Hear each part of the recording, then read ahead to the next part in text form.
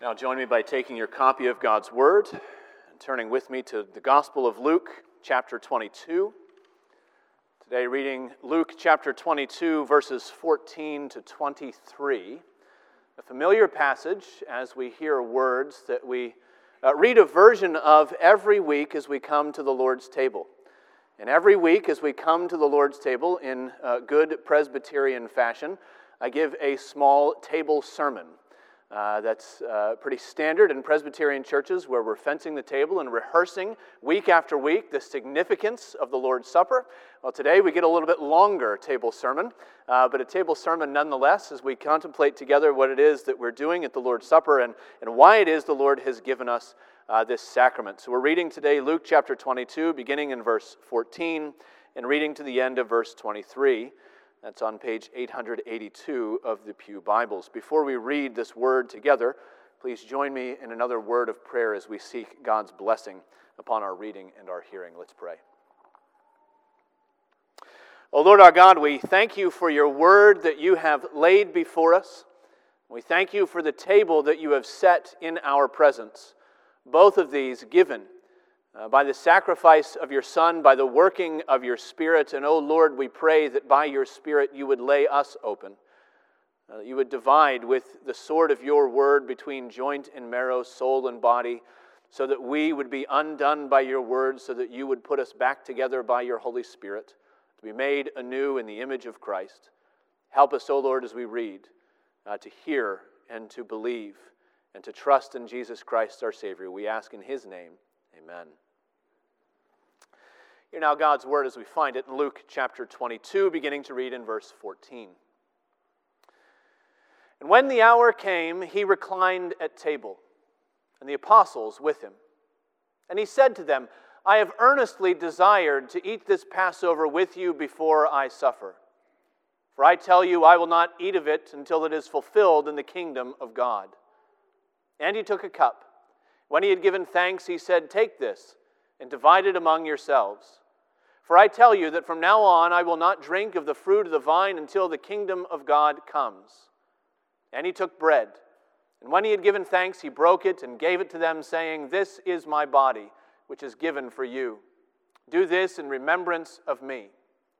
And likewise the cup after they had eaten, saying, This cup that is poured out for you is the new covenant in my blood. But behold, the hand of him who betrays me is with me on the table. For the Son of Man goes as it has been determined, but woe to that man by whom he is betrayed.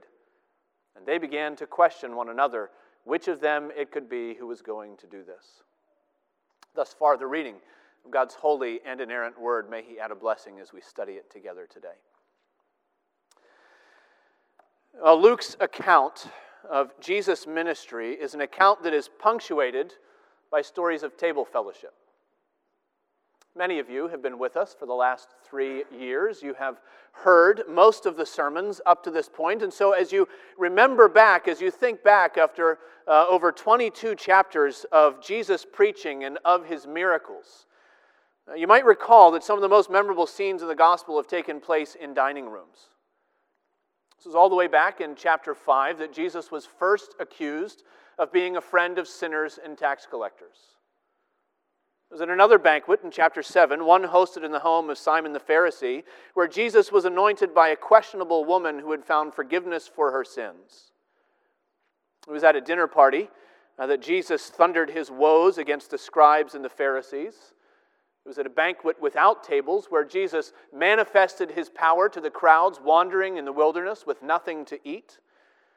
And we could continue. We could remember Jesus' words to Martha. We could remember his kindness to the man with a withered hand on a Sabbath day. We could recall, we could count the number of times that Jesus compared the kingdom of God to a feast, to a banquet.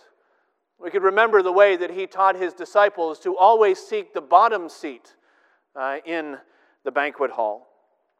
But the overall impression is, I think, in Luke's gospel, just as it happens today in our homes and around our tables, often the most important conversations happen over a meal.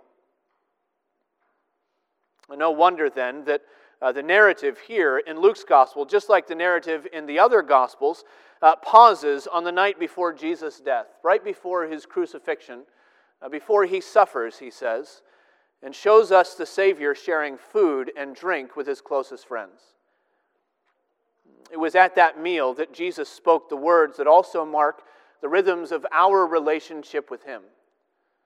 Because it's not only Luke's gospel or the other gospels, but it's the spiritual life of every believer that is punctuated by episodes of tableship with the Lord Jesus. In our church, we come week after week, and in many other churches, they come month after month or quarter after quarter, but we do it regularly. However often we do it, we come together and we gather around the Lord's table, and we come to share koinonia, communion with one another and communion with the Lord Jesus Christ. We come to the table to remember. We come to proclaim the death of our Savior until he returns. We come to the table to hear a word of pardon and of forgiveness and to be assured of his grace for sinners. The Lord Jesus Christ has given us his supper to strengthen our faith in his salvation. Today, as we pause over these familiar words, listen to hear the voice of the Savior calling you to communion with him. We're going to examine the Lord's Supper in this passage today under three headings. First, we need to know that the table of the Lord is a table of remembrance. The table of the Lord is a table of remembrance. This is the fundamental meaning of the Lord's Supper upon which all Christians the world over are agreed. You may be aware that throughout the centuries, through the various branches of Christ's church, Christians have often had their most severe disagreements with one another over the sacraments, over what exactly the sacraments are and why we have them and how they're supposed to be celebrated. But despite all of our disagreements, verse 19 in Luke's gospel here in this chapter, verse 19 is the great unifier of Christ's people around his table. Read it together. Christ took bread, and when he had given thanks, he broke it, and he gave it to them, saying, "This is my body, which is given for you. Do this in remembrance of me." And so this is our starting point. Whatever else we might believe about the Lord's Supper, and yes, we believe a few other things about the Lord's Supper and what's happening, but whatever else we might believe or understand about the Lord's Supper, we have to acknowledge that the table of the Lord is a table of remembrance. Christ gave us the sacrament of his supper so that we wouldn't be sluggish, so that we wouldn't be forgetful in our faith. He gave us broken bread so that we would remember his sacrifice for sinners on Calvary. Then again, if we begin with verse 19, we're already getting ahead of ourselves, because there's a context for this supper. Jesus instituted his sacrament of the supper in the context of the Jewish Passover. That was the preparation. If you were with us last week in verses 7 to 13, Jesus sent Peter and John out to prepare a room for them where they would all eat the supper together. And then when they joined together, Jesus spoke of how he yearned, how he earnestly desired to eat this supper together with his closest friends before he suffered. And that means that the memory of Israel's deliverance from Egypt, the memory that is communicated in the Passover feast, that serves as the background scenery for the drama of the Lord's Supper. There is a change that is taking place. Jesus is replacing the old remembrance of the Jewish church with the new remembrance of the gospel church. And in both sacramental meals, in the Old Covenant meal and in the New Covenant meal, we find a reminder of the God who saves his people with a mighty outstretched arm. That was a symbolism that was already contained in the Passover supper. The Passover was a 4-course meal.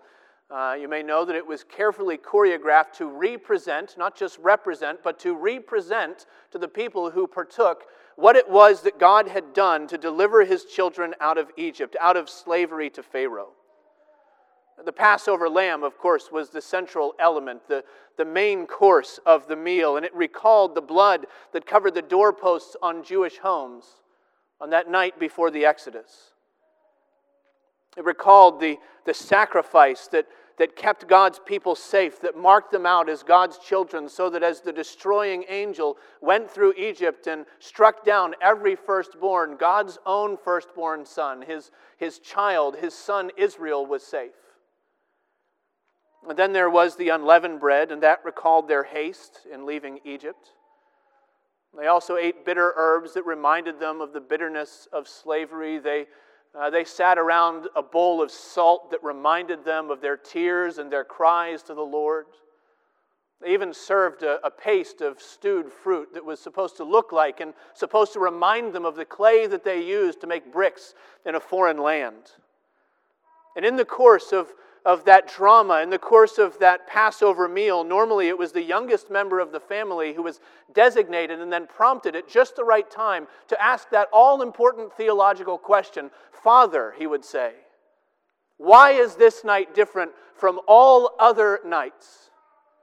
And then the head of the household would rehearse the liturgy of remembrance. All over again, he would tell the story to his children and tell them, we were Pharaoh's slaves in Egypt, and the Lord brought us out of Egypt with a mighty hand, with signs and wonders, great and grievous. So the sacrament of the Passover was the sacrament of remembrance among the Jewish people.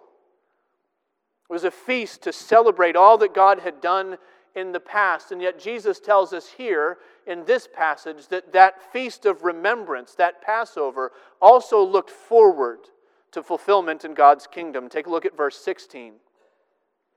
Jesus says, I tell you, I will not eat it until it is fulfilled in the kingdom of God. That means that for all its wonderful drama and all its remembrance, the Passover was incomplete on its own. It was but a shadow, a foretaste.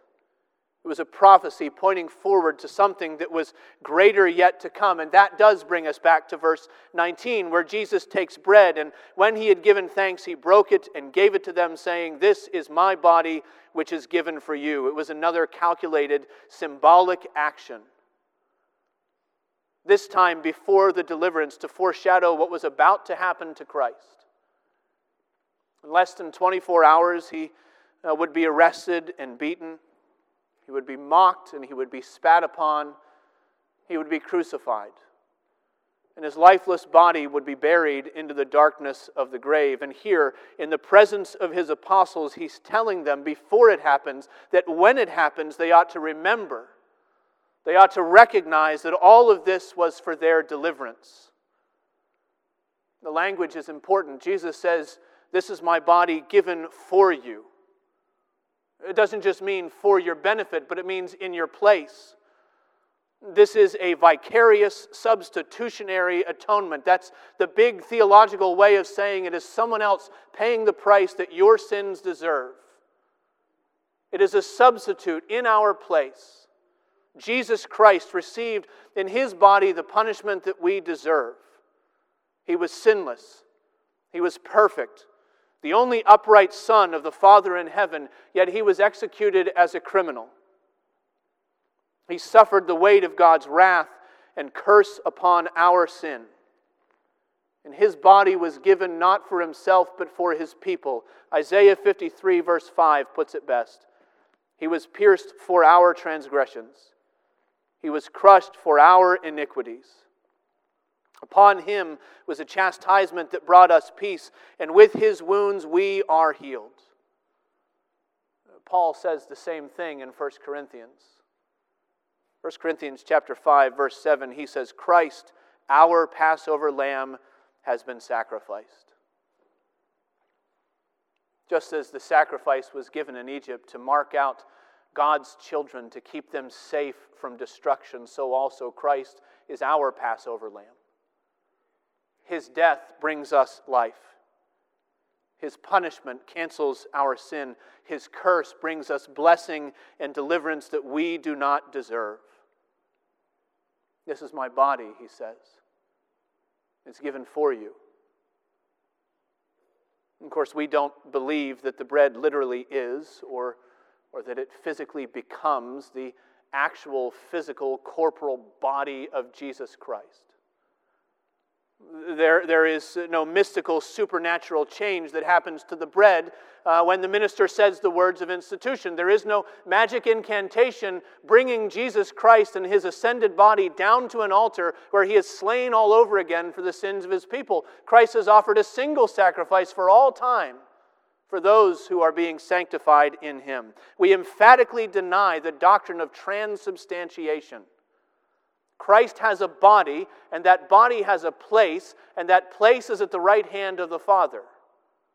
There is no change to the bread or to the wine when we come. We don't affirm the doctrine of transubstantiation, but we do believe that in these symbols, in the symbol of bread broken at the table of the Lord, Christ is really offering his life to us for our salvation. And at the table of the Lord, Christ gives us a sign to remind us of his strong arm that's able to deliver us from the bonds of slavery. This table proclaims freedom to us, deliverance for Christ's children through his all-sufficient sacrifice. And the table of the Lord is a table of remembrance. The table of the Lord is also a table of promise. It's our second point, that the table of the Lord is a table of promise. Verse 20. Likewise, he took the cup after they had eaten, saying, "This cup that is poured out for you is the new covenant in my blood." Now here in Luke's gospel, we notice something that is not present in any of the other accounts of the institution of the Lord's Supper elsewhere in the New Testament. And that is that Luke mentions two separate cups. Or depending on the way that you read it, perhaps he mentions the same cup two separate times. Verse 17, he takes a cup and he gives it to his apostles and he has them divide the wine among themselves. But then in verse 20, he refers to the cup. He gives it a new significance in his blood of the new covenant. And that seems puzzling. It doesn't seem like what we do. We always only have one cup and one bread until you remember the context of the Passover behind the Lord's Supper. Remember, there is a transition that's happening here. The old is giving way to the new, and Luke seems to have structured this text in such a way that we can see that transition happening. Notice the parallel statements in verses 16 and 18, and then another set of parallel statements in verse 19 and 20. 16 and 18, Jesus mentions food and drink in the old covenant, and these are the things that are being fulfilled in the kingdom of God. But then in verses 19 and 20, Jesus mentions food and drink in the new covenant, and he applies them to his own body and blood. There's a change that's happening. Physical deliverance for God's people in the Old Testament through the Exodus is being fulfilled. It is giving way to spiritual deliverance for God's people through Christ in the new covenant. The old covenant, written on tablets of stone, brought down from the mountain by Moses, is being renewed. It's being fulfilled into the new covenant, written on the tablets of our hearts. There's a transition that's taking place. That means that the first cup that's mentioned in verse 17 is either the end of the Passover for God's people, or it's the beginning of the new significance that Jesus gives the Passover in himself. There's a transition here.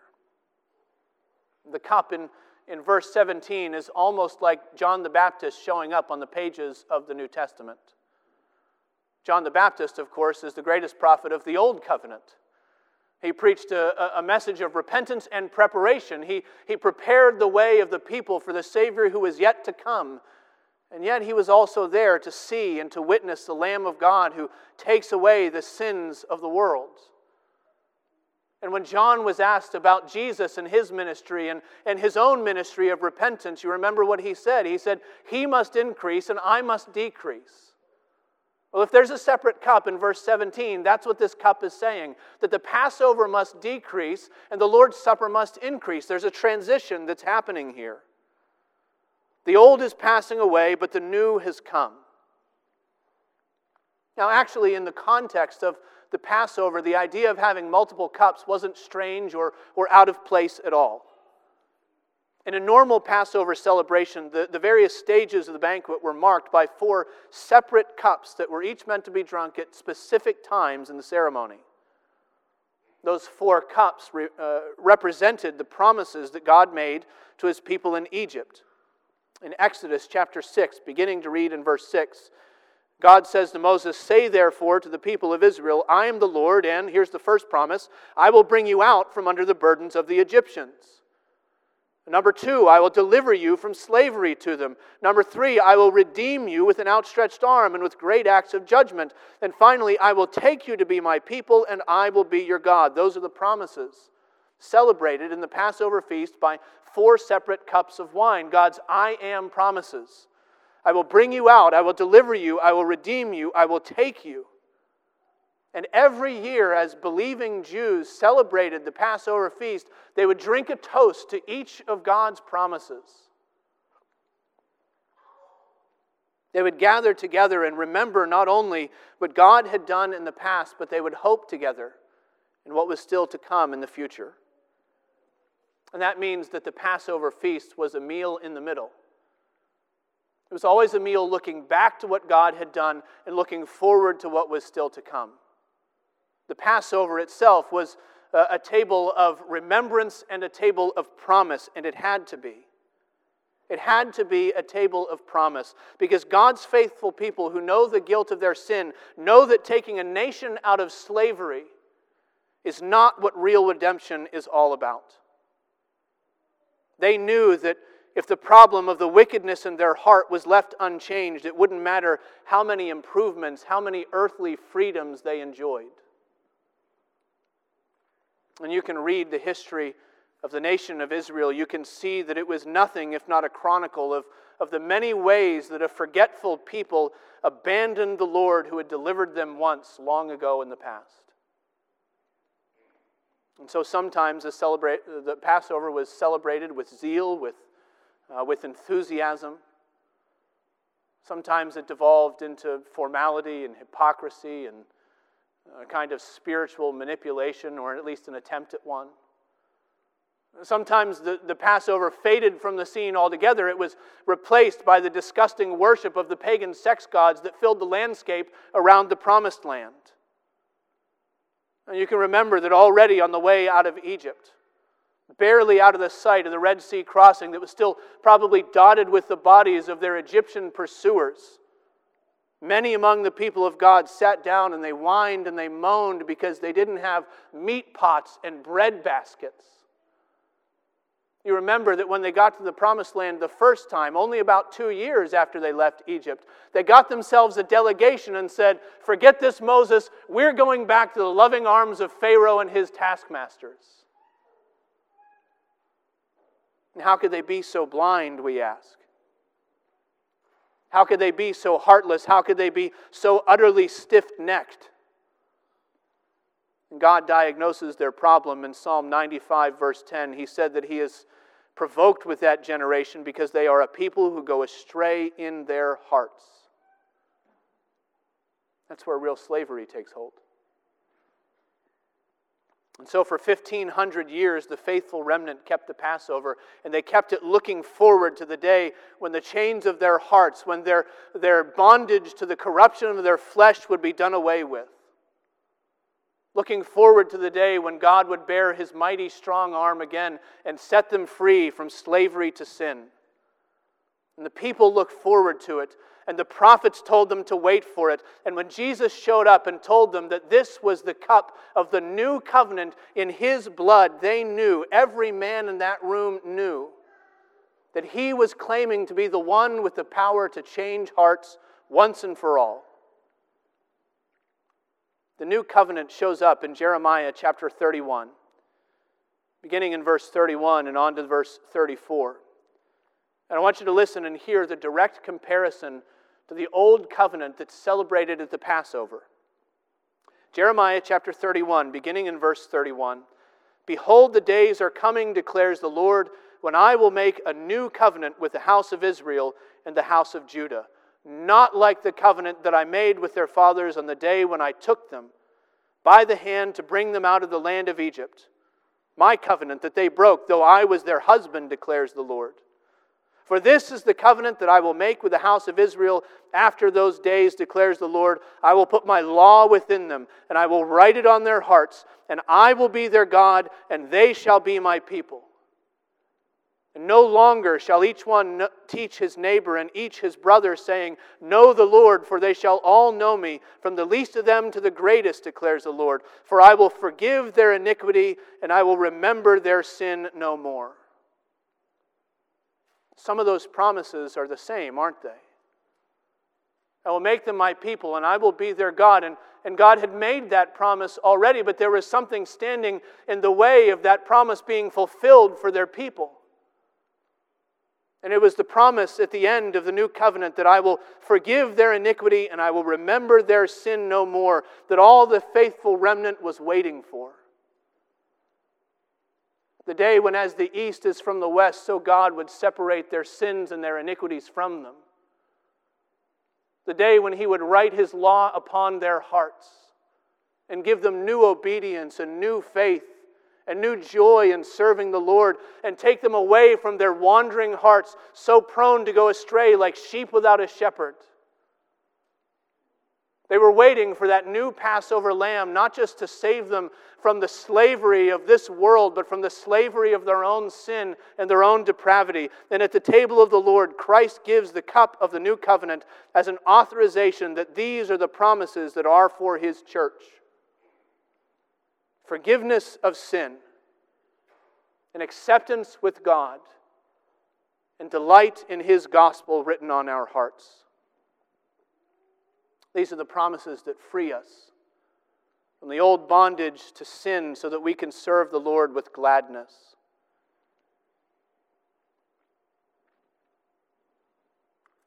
These are the promises that are for us in Christ. And by virtue of speaking here, as He does, of the blood that is poured out on our behalf, these are also the promises that do not depend upon us. You know, a covenant is always made with a promise and a curse, with a blessing and a curse.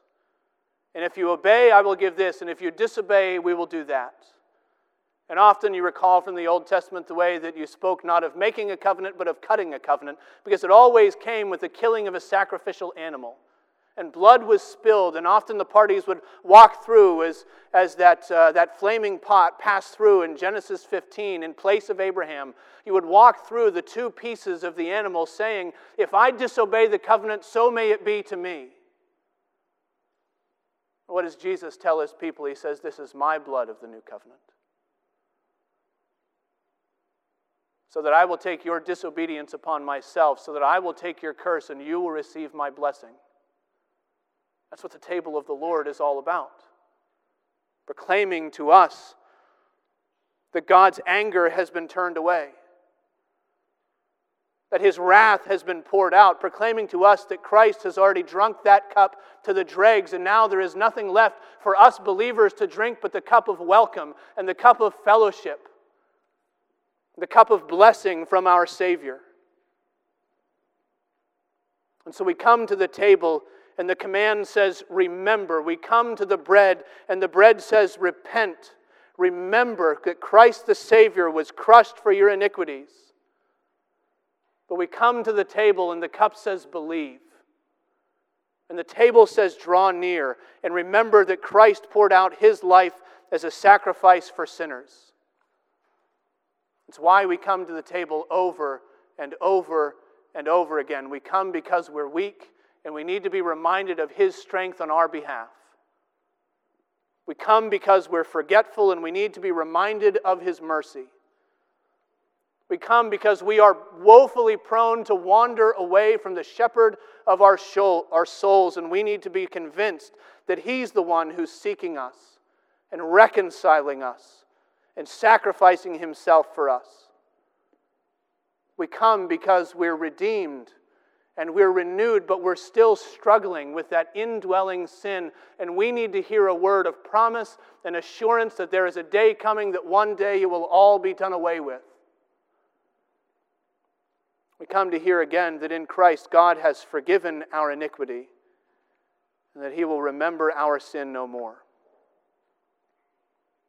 And so the table of the Lord is a table of remembrance. It's a table of promise. And the table of the Lord is also a table of witness.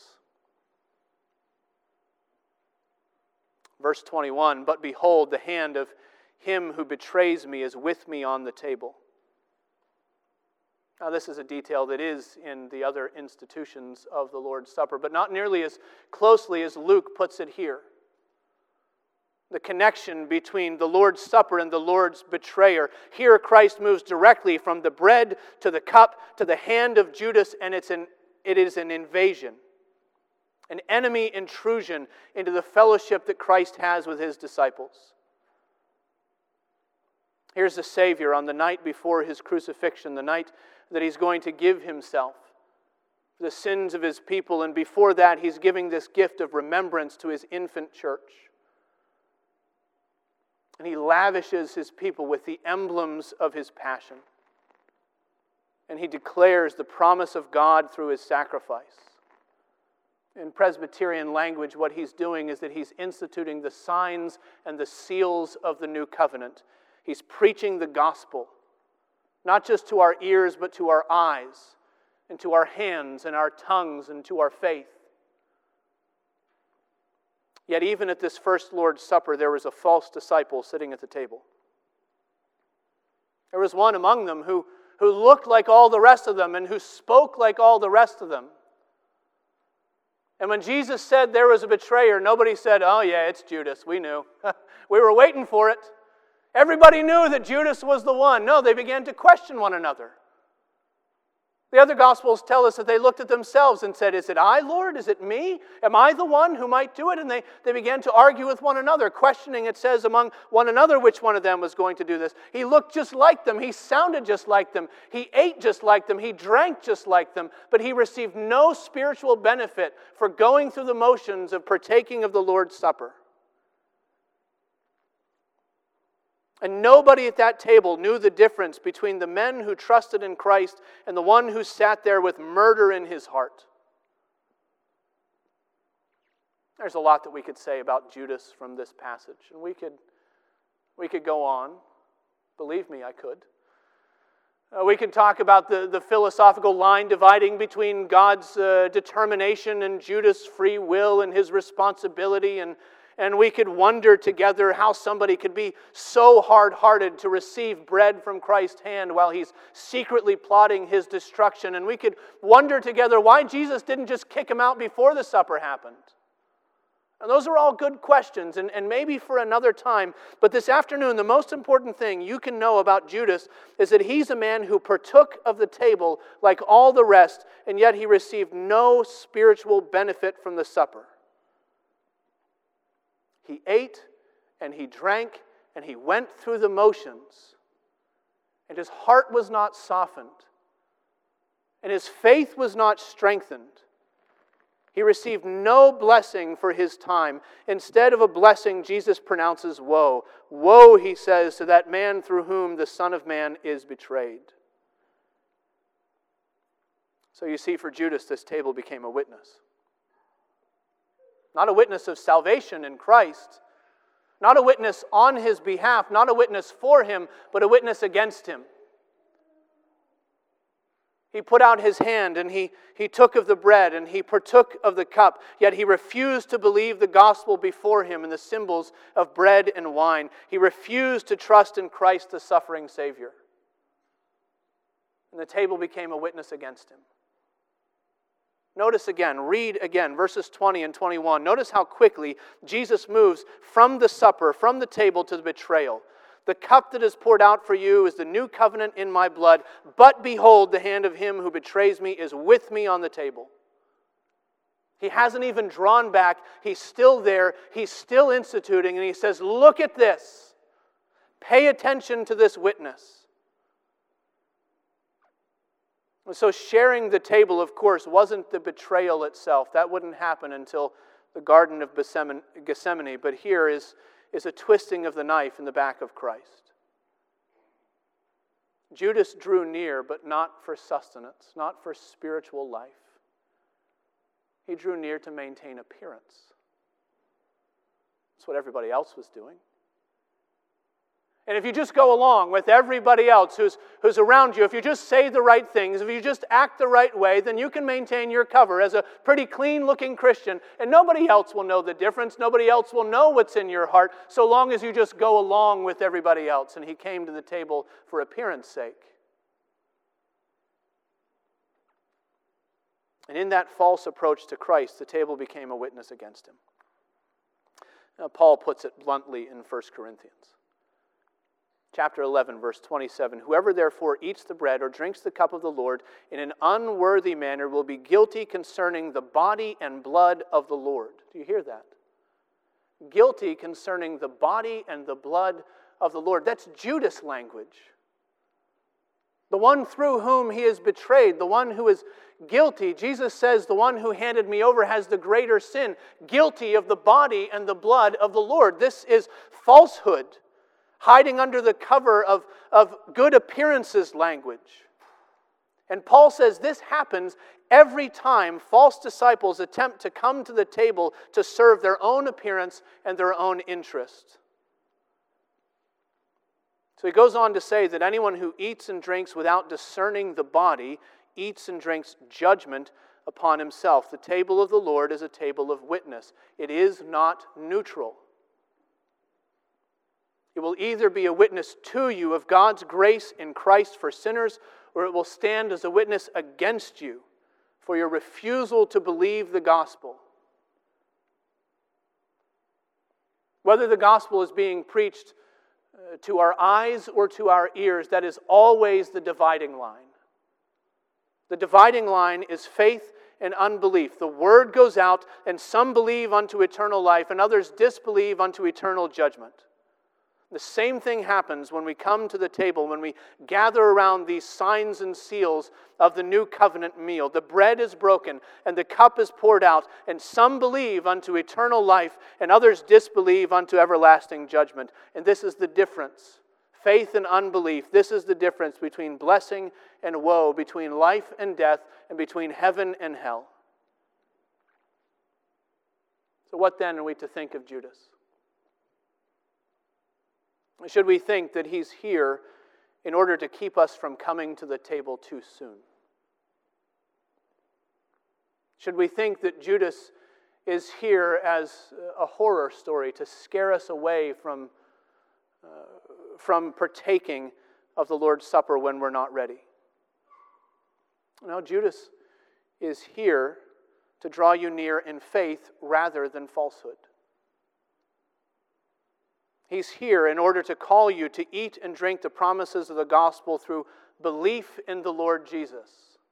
That's what it means to eat and drink worthily. It doesn't mean that you've got your act so cleaned up that when you come to the table, everybody else will be able to see what a good Christian you are. Eating and drinking worthily at God's table is trusting in Him and the sacrifice He offers that covers the sins you could never atone for by your own actions. Unworthy eating and drinking comes and says, I'll do it, but I don't really need it. And Judas is here to show us that we can come, not in fear, but in faith. We can come remembering the sacrifice of Christ. We can come believing in His promises and receiving strength for our souls and life by His word. The table of the Lord is a table of remembrance. It's a place where we look back to the weight of our sin and remember the Savior who was crushed beneath it.